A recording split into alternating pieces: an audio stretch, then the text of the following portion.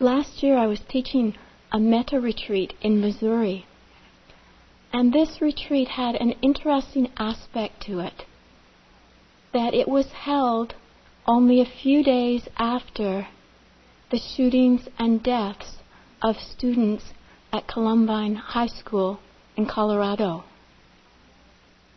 I know this event had a strong impact on me, and I perceived it to have a strong impact on the retreat.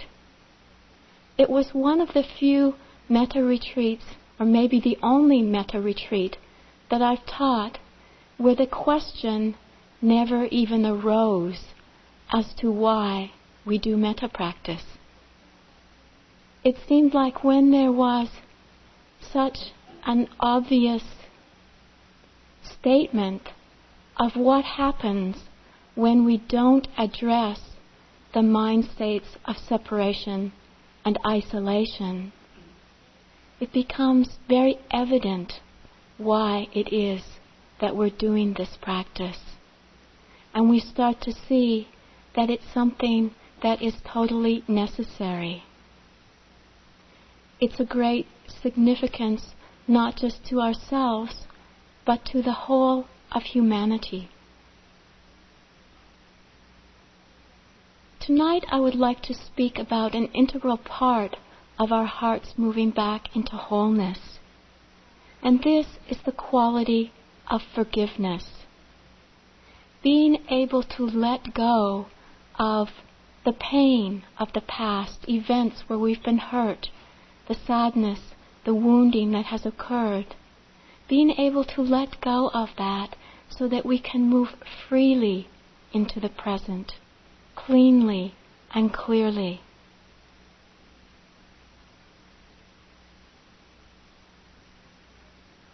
And I'm sure after a day of working with the difficult person that many of us realize that this is not always so easy.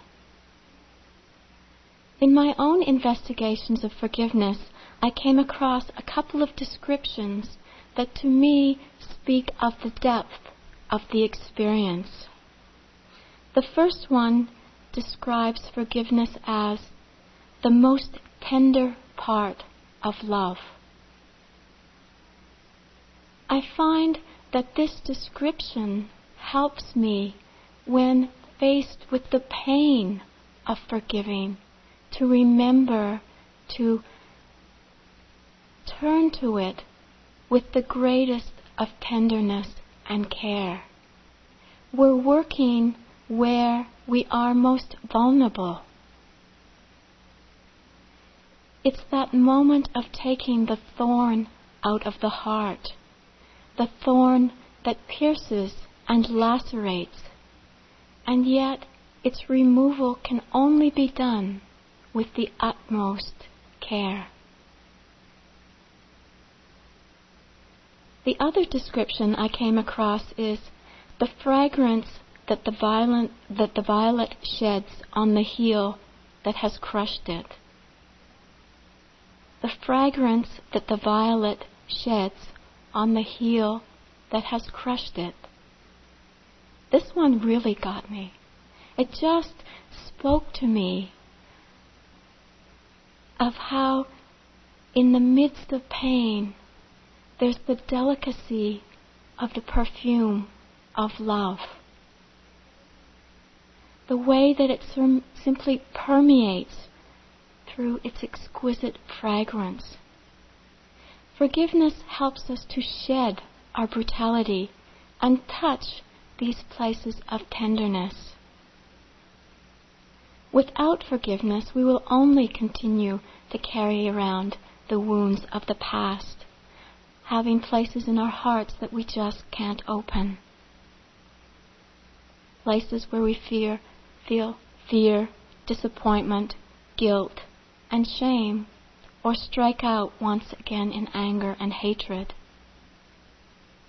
Instead, if we can open to and forgive others and ourselves of past injustices, it brings us back into connection.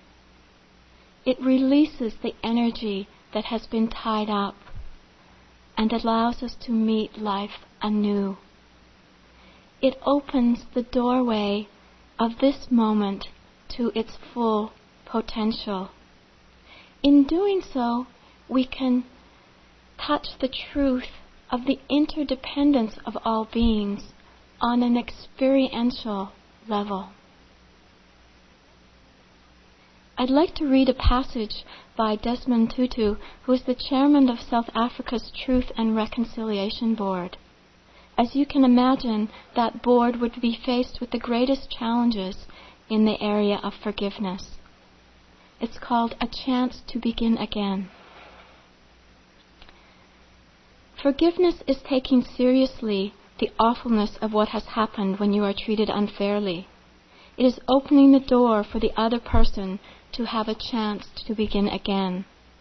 Without forgiveness, resentment builds in us, a resentment which turns into hostility and anger. Hatred eats away at our well-being. In Africa, we have a word, Ubuntu, which is difficult to render in Western languages. It speaks out about the essence of being human, that my humanity is caught up in your humanity, because we say a person is a person through other persons. In our African understanding, we get great store by communal peace and harmony. Anything that subverts this harmony is injurious, not just to the community, but to all of us, and therefore forgiveness is an absolute necessity for continued human existence. And I'm sure we all, in the depths of our heart, know this to be true. Forgiveness becomes a cornerstone in letting go of the injustices of the past, in the service of the welfare of all beings.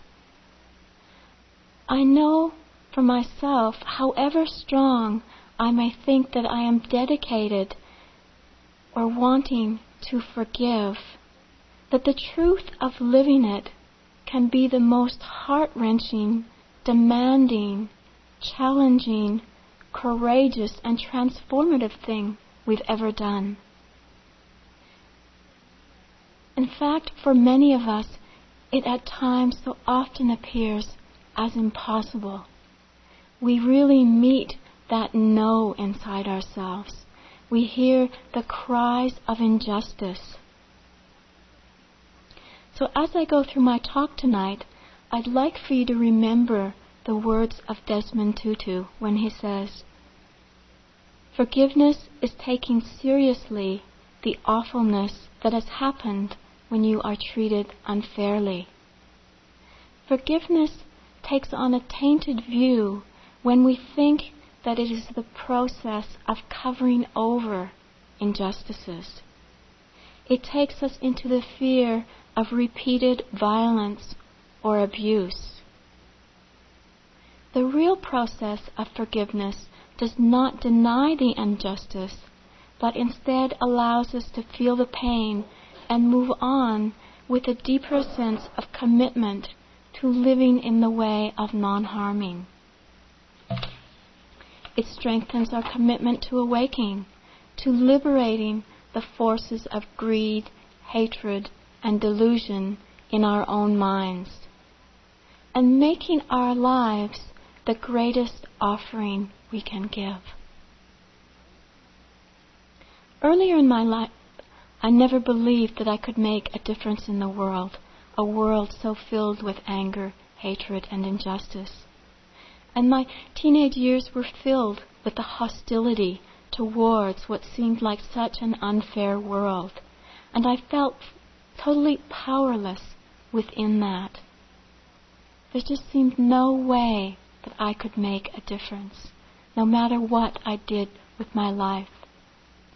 And I know now why I didn't see of the possibility was because my response was also so filled with the anger and the rage to which I was reacting to. I was so caught in my own reaction that the door of possibility was closed. I was lost in the world of brutality, and I perceived that brutality to be outside of me. It was many years later, when I was sitting silently on my cushion, that there came a torrent of rage, a torrent of anger. I was doing intensive practice at the time, and these states kept arising for a very long time. Up until that time, I had believed myself to be a reasonably kind person. But as the rage released itself in my mind, I realized that I too carried these seeds of injustice that I had been reacting to for so many years. Within my own mind were the poisons that fueled wars, crime, and violence. It was very shocking to me to discover this, and it served as a real turning point in my own life. But this was only possible when I stopped blaming those around me, when I just started looking honestly into my own mind. It was very, very humbling. It demanded of me that I feel the pain of these entanglements with these states of mind, feeling the pain of carrying bitterness in my heart. No longer could I condemn those who had started wars, had committed crimes, violence, and created suffering, because here inside my own mind were these same states. What I found arising in my own mind was compassion. Compassion for myself because of the pain that I felt. Compassion for others because I had some idea of how deep their pain was. At another turning point in my life, I realized of the possibility of continuing to honor the truth of love in the face of anger. Now, although I'm only a beginner at this, I have seen in small ways how the heart that remains filled with love in the face of anger can have a very profound effect. It is far greater than any words spoken from the place of anger. But in order to do this, we have to stop the wars in our own minds. A number of years ago, during the Korean War, Paul Reps, who was a long-time Zen meditator and quite famous writer, was trying to go to Japan to study and practice in a Zen monastery in Kyoto. At this time, visas were not being issued to non-military Westerners. Nevertheless, Paul Reps was very determined, so he filed the papers that were necessary with the Asian Immigration Department. He was told it would be not possible for him to visit Japan, as he was not militarily allied. Sitting opposite the immigration officer, he turned his visa request over and on the back wrote, "Making a cup of green tea, I stop the war." And he handed it back to the official across the desk. The immigration officer took a long look at the poem, read it silently to himself. "Making a cup of green tea, I stop the war." Turning the paper over, he initialed approval for Reps to enter the country. Looking up, he said, "We need more people like you in our country right now. We need more people like this in the world right now, urgently. We need to stop this cycle of violence and struggle. Yet the place to begin it is right inside our own minds and hearts. So long as we are harboring hatred, the wars will continue.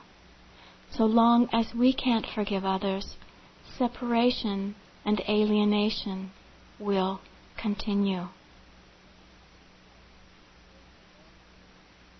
There was a very famous teaching given by the Buddha about anger. He said, "Anger will never cease through anger. Anger can only cease through love. This is an eternal law." The investigation of this law becomes the basis and the need for us to forgive. The greater we understand this law, the more we see how essential forgiveness is. Without it, we will only remain in the place of separation. And I'm sure by this point in the retreat, we have some idea, some understanding of just how painful it is to be in the place of separation. We become much more aware of the feelings, the thoughts, the emotions that surround this painful state. We also start to see how draining it becomes each time that we get pulled into these stories of our separation. How we keep ending up in the same place over and over again. And this only amplifies the feeling of separation. Today we started working with the difficult person. But what some of you have expressed in interviews is that really, even when we worked with our dearest friends, we started to see some of the grudges that we were harboring. We started to touch these places in our hearts.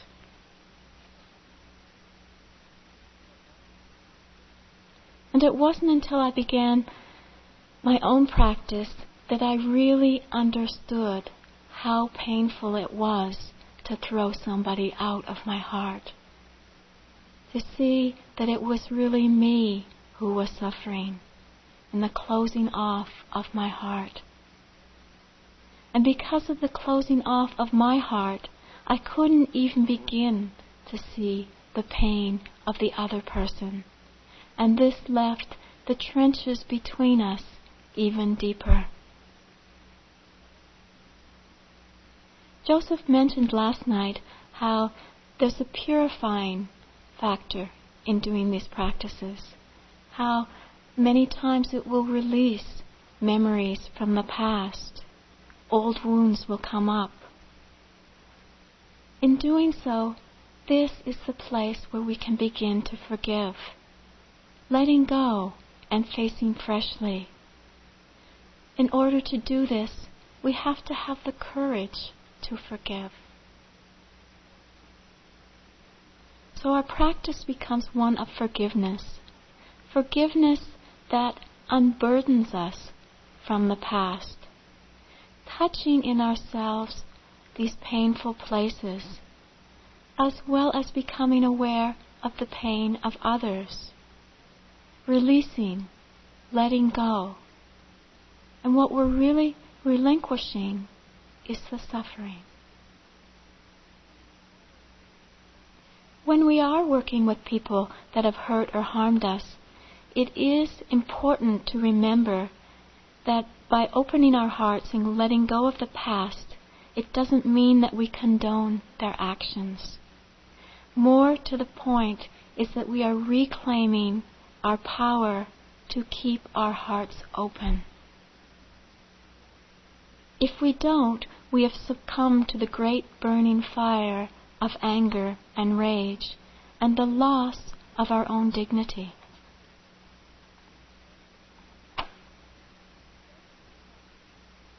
The basis of our forgiving is when we can once again see the other person as a fellow human being in touch with the humanness that we share, the same intrinsic wish for happiness, that these people too are in search of happiness,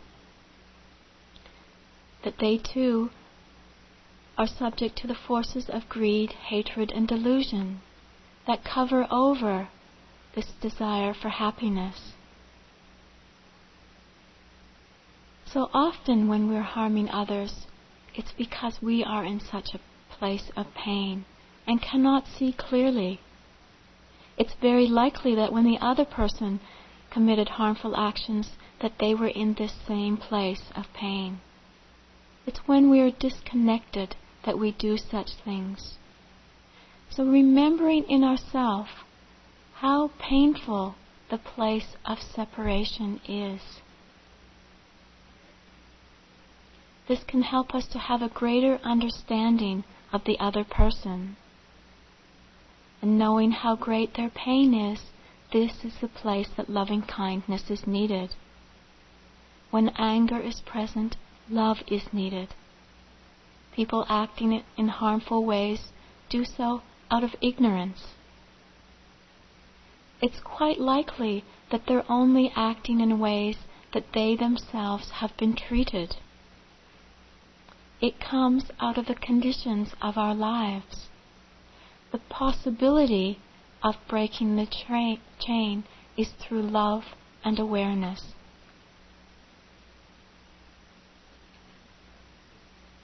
This is from a Japanese nun named Kojiju who lived in the 12th century.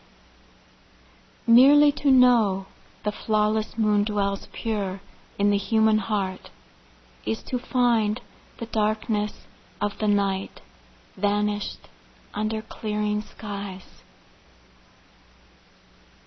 And we all have this flawless moon dwelling pure in our hearts.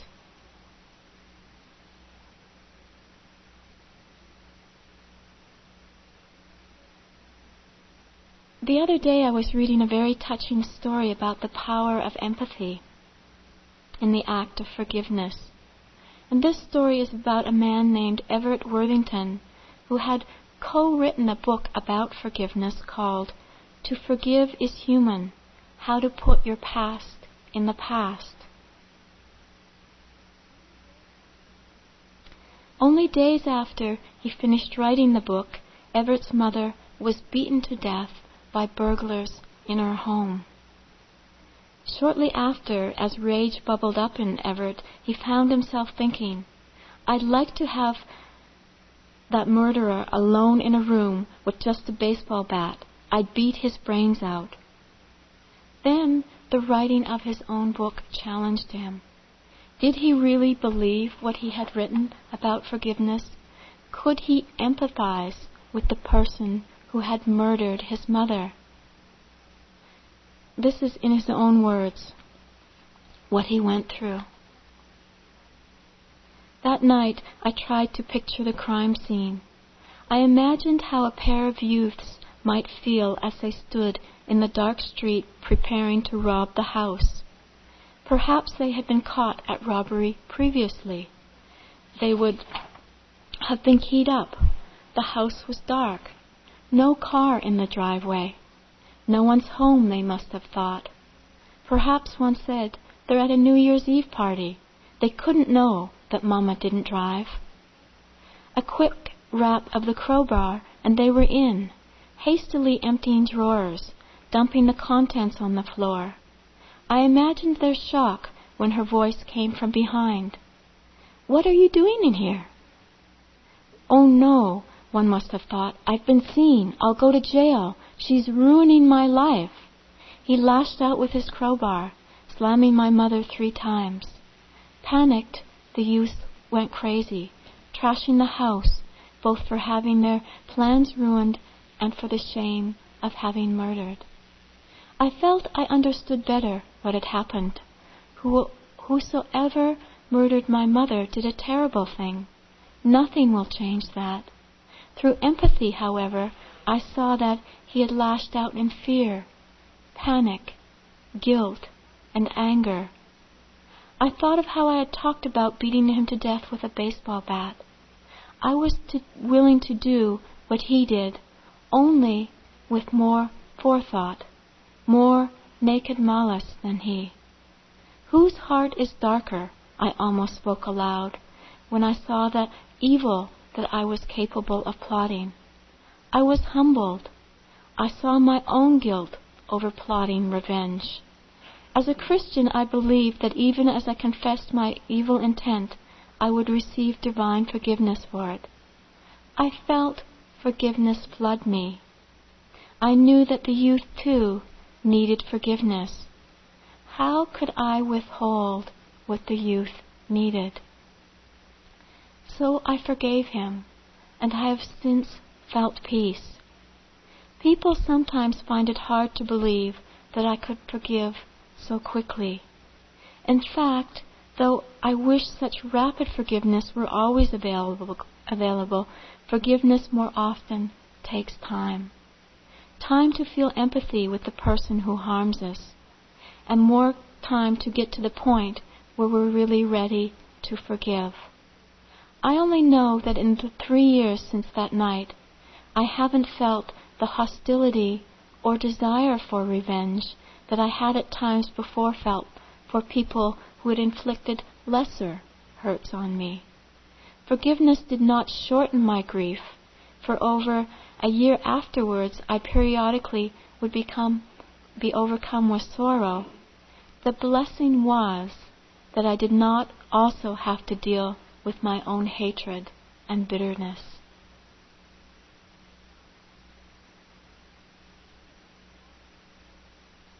This is a powerful story about the power of empathy.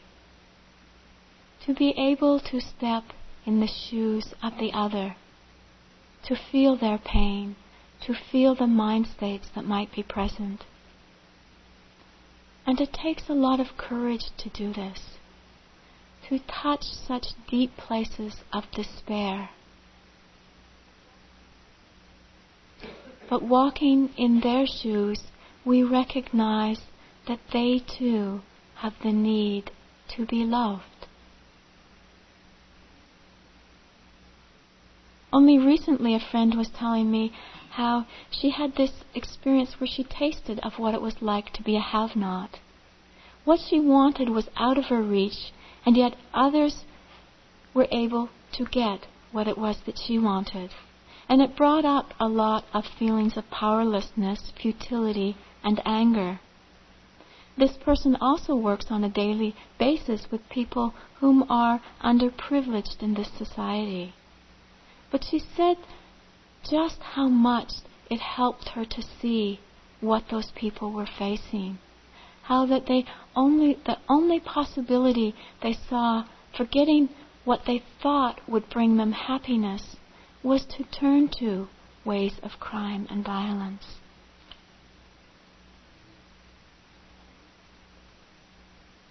And many of these people don't even know ways to be free or to begin to touch into their suffering.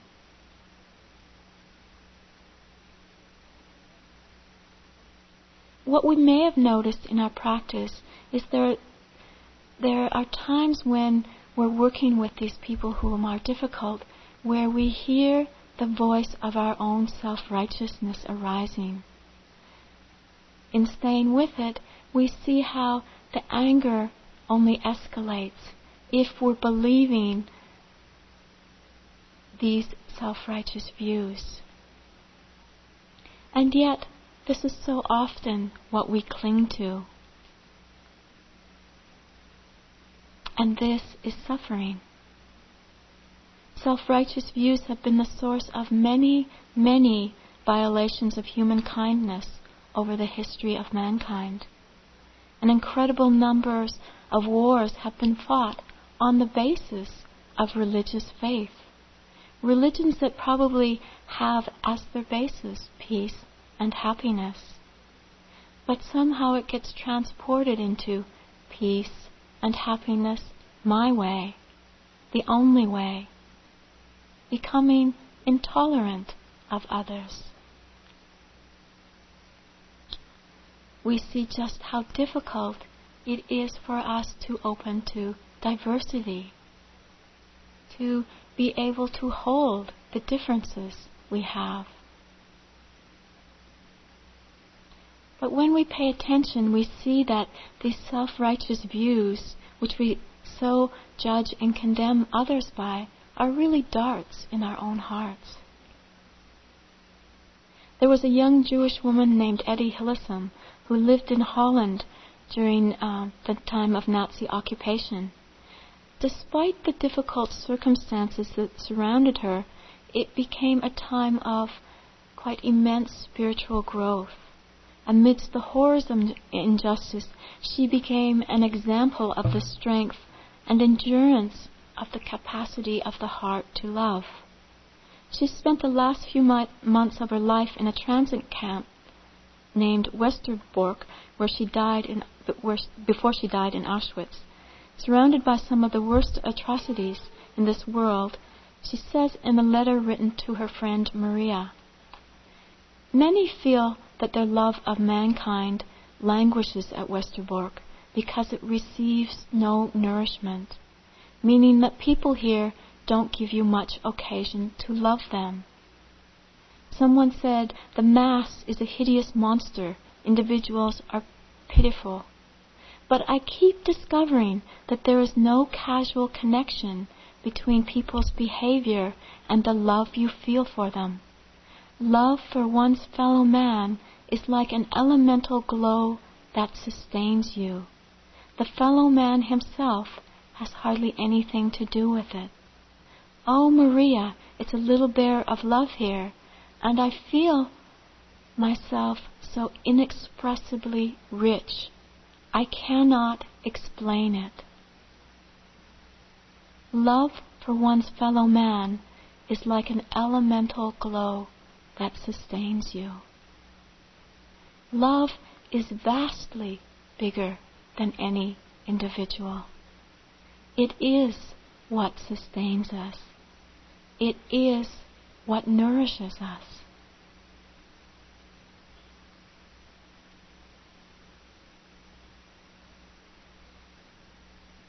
Our difficult people, our enemies, these are the people that have so much to teach us. How many times have you noticed that the qualities that you dislike in another are the qualities that you have difficulty accepting in yourself? By having the opportunity to have them reflected back to us, it helps us to accept ourselves on deeper and deeper levels.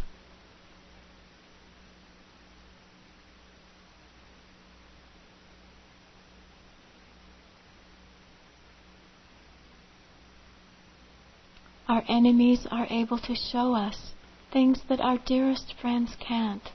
The places where we are stuck, we are holding on, we are in pain. And in the end, they show us that we too have the capacity to love. However noble forgiveness might be, it's often a difficult process. And it's one that becomes only more painful if it's based upon the shoulds. I should be able to forgive. I should be able to let go. I should be able to go beyond this. Then, if the truth of the situation is that we're really at our edge and cannot find the place of forgiveness in that moment, it only brings up more self-hatred and anger. So it needs to be approached with patience. Our capacity in that moment may be to just barely be touching the edges of what we find so painful. But there's no need to judge ourselves or punish ourselves anymore. Accepting that we are at the edge of what we find unacceptable. When we are at the edge, this is a real place of practice, and we need to let the process unfold in its own time. As we can, relinquishing the mind states of guilt, resentment, blame, that keep us from liberation. Rather than disempowering us, forgiveness takes us to the place of empowering. It allows us to hear with a clear and open mind. It doesn't mean that we continue to accept abusive behavior, but that we aren't so caught up in reaction and can then respond from the place of wisdom and compassion.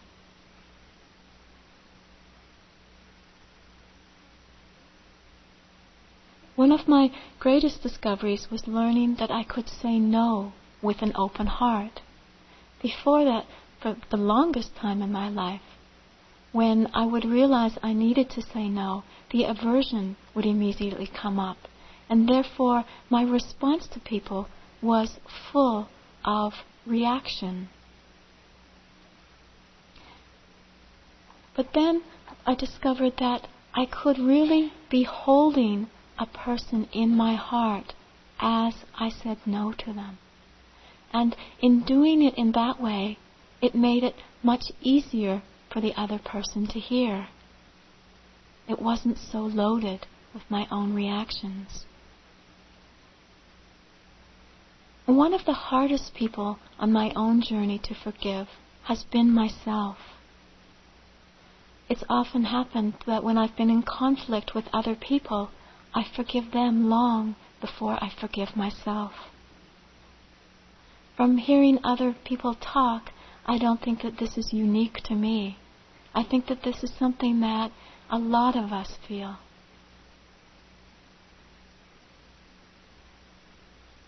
Unable to forgive ourselves, we sit in a cesspool of shame and guilt, seeing it repeatedly arise. And this too becomes a very humbling experience. Simply bowing to it, feeling what's there, touching the pain. If we can only just touch it, even lightly, we stop feeding the story of it. We stop putting other layers over our hearts.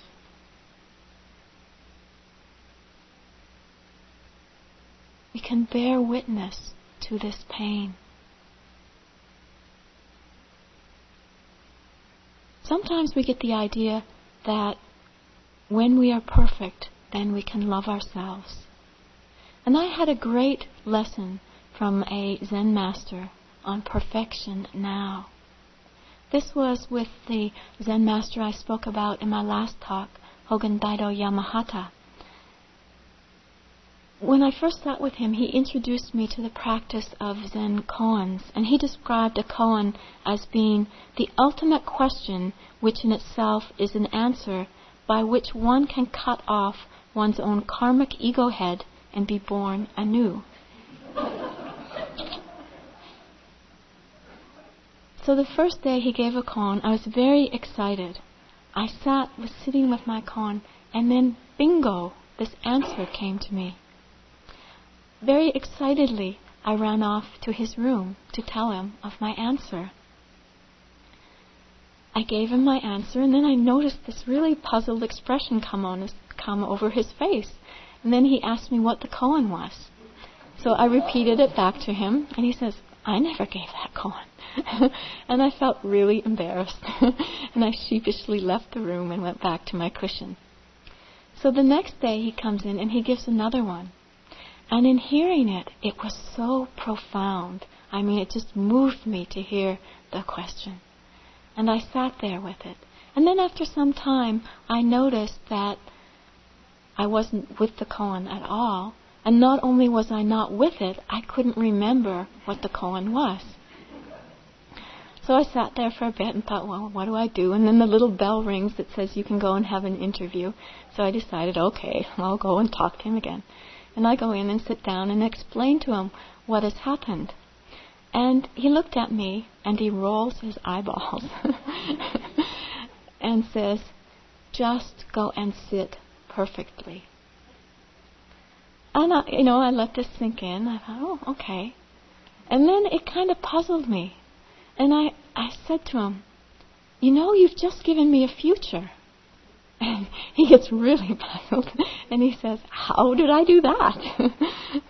And I said, "Well, if I'm going to become perfect, it's going to take some time." And then all of a sudden, there was just these two brown, piercing eyes laser beaming into me, and he says, "Perfection now!"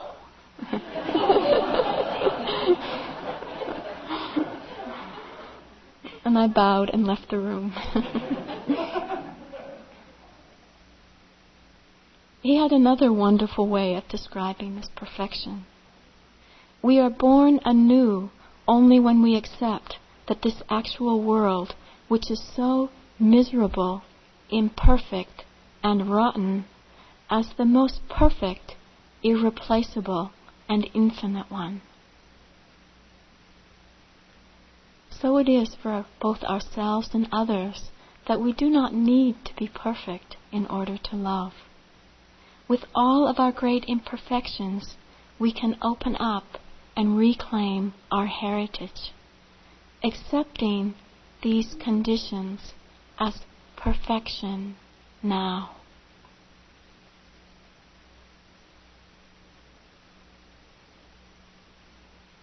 As we let go of the past, let go of forever beating ourselves or others up, let go of our imperfections, letting go of our self-righteous views, it becomes a true lightening of the heart. The difficulties we face in the practice of forgiveness, the states of fear, anger, guilt, and shame naturally give way to the joy and well-being that comes from living with an open-hearted presence. However insurmountable the difficulties may seem that we're facing, we need to stay persistent in the uncoverings of the natural, loving heart.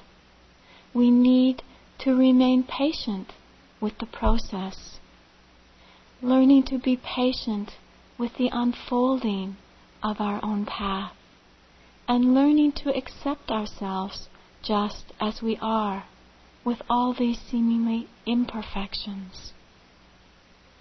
Patience knows that until we are fully liberated, there will be times when we can't see to the truth of things. Bowing to this, not using it as a reason to go into further self-hatred or the fueling of resentment. Being patient with the process of others. We do this because it is what honors truth. It is an expression of truth. As we heard from Etty Hillesum, we can come in contact with the immense capacity of the heart to love.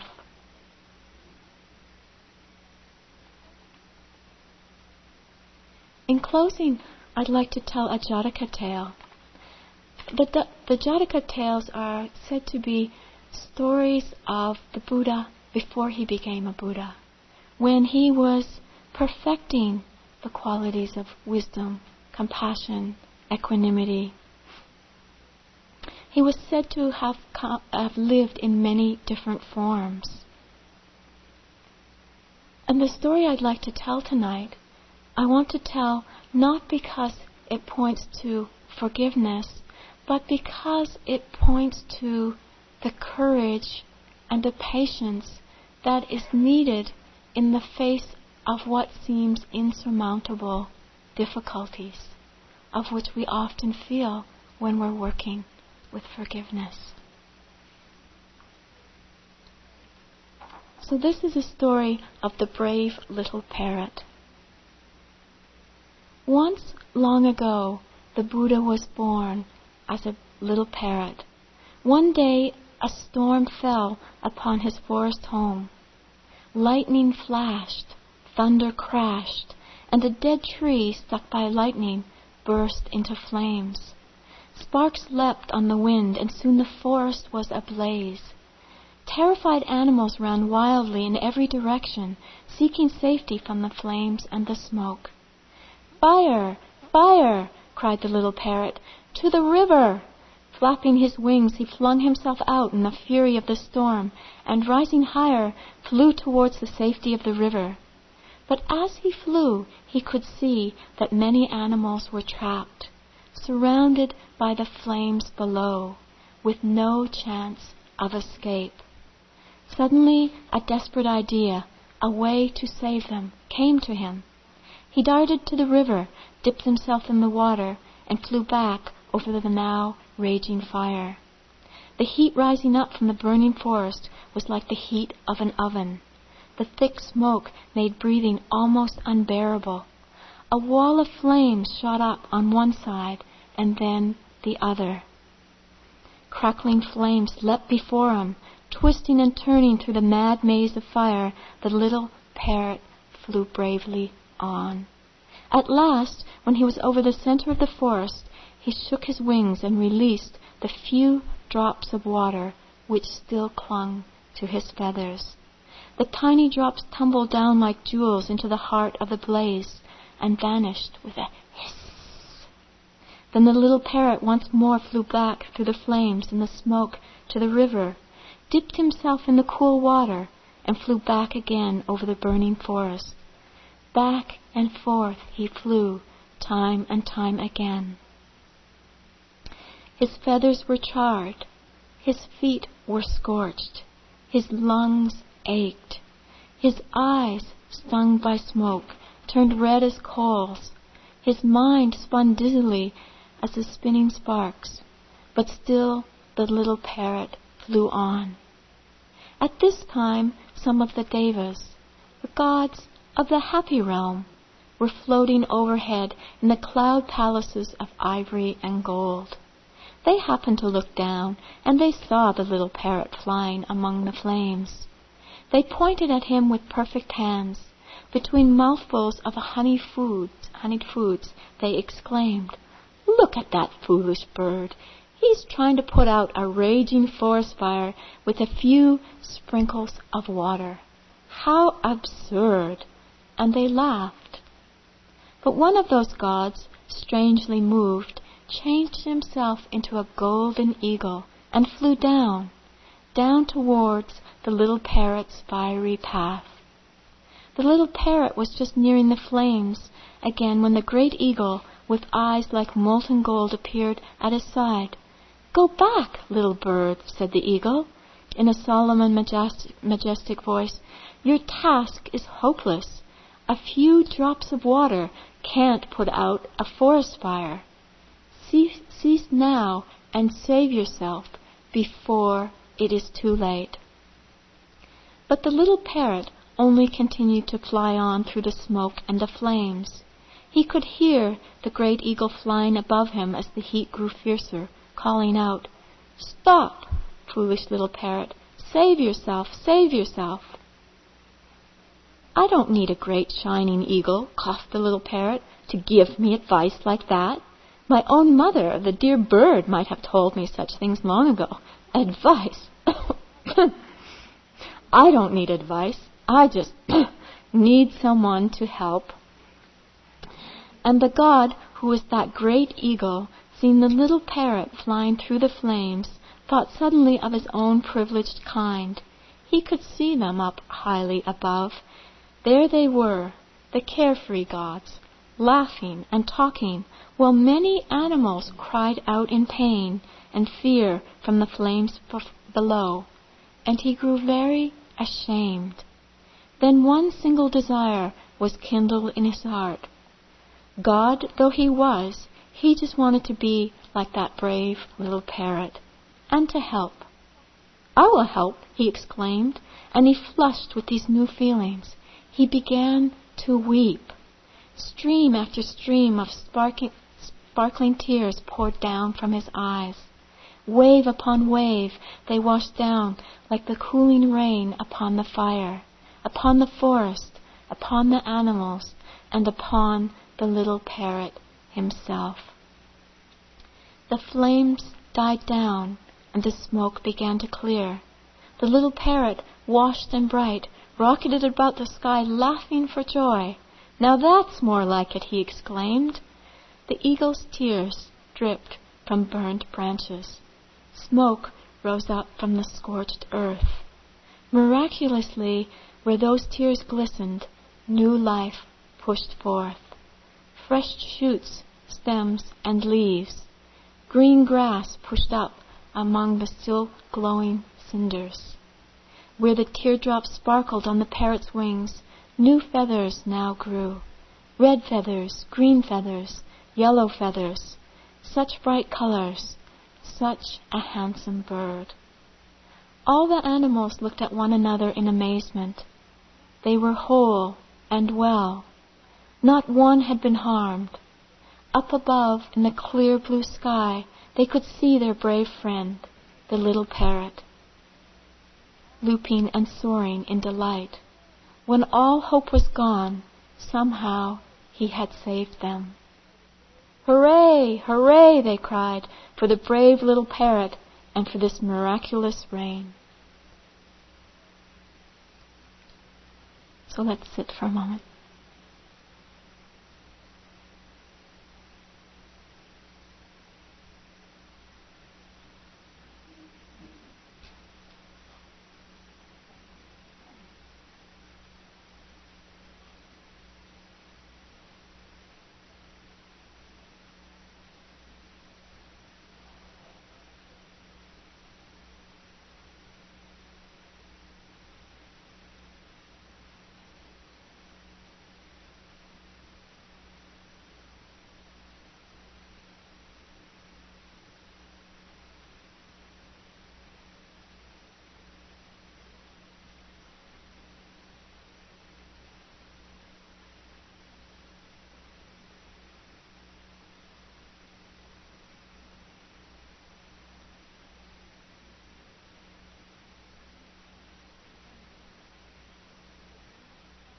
From the Buddha, if it were not possible, I would not ask you to do it.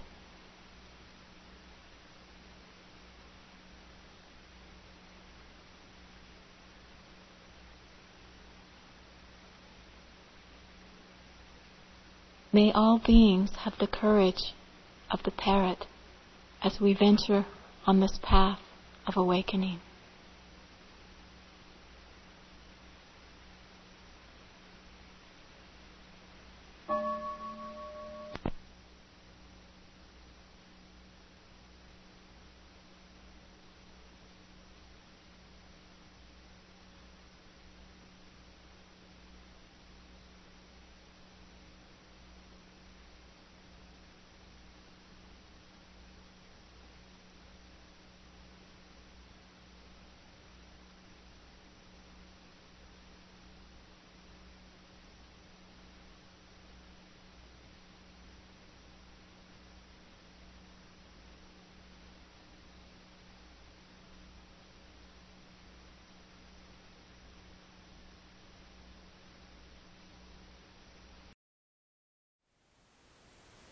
Thank you for listening. To learn how you can support the teachers and Dharma Seed, please visit dharmaseed.org/donate.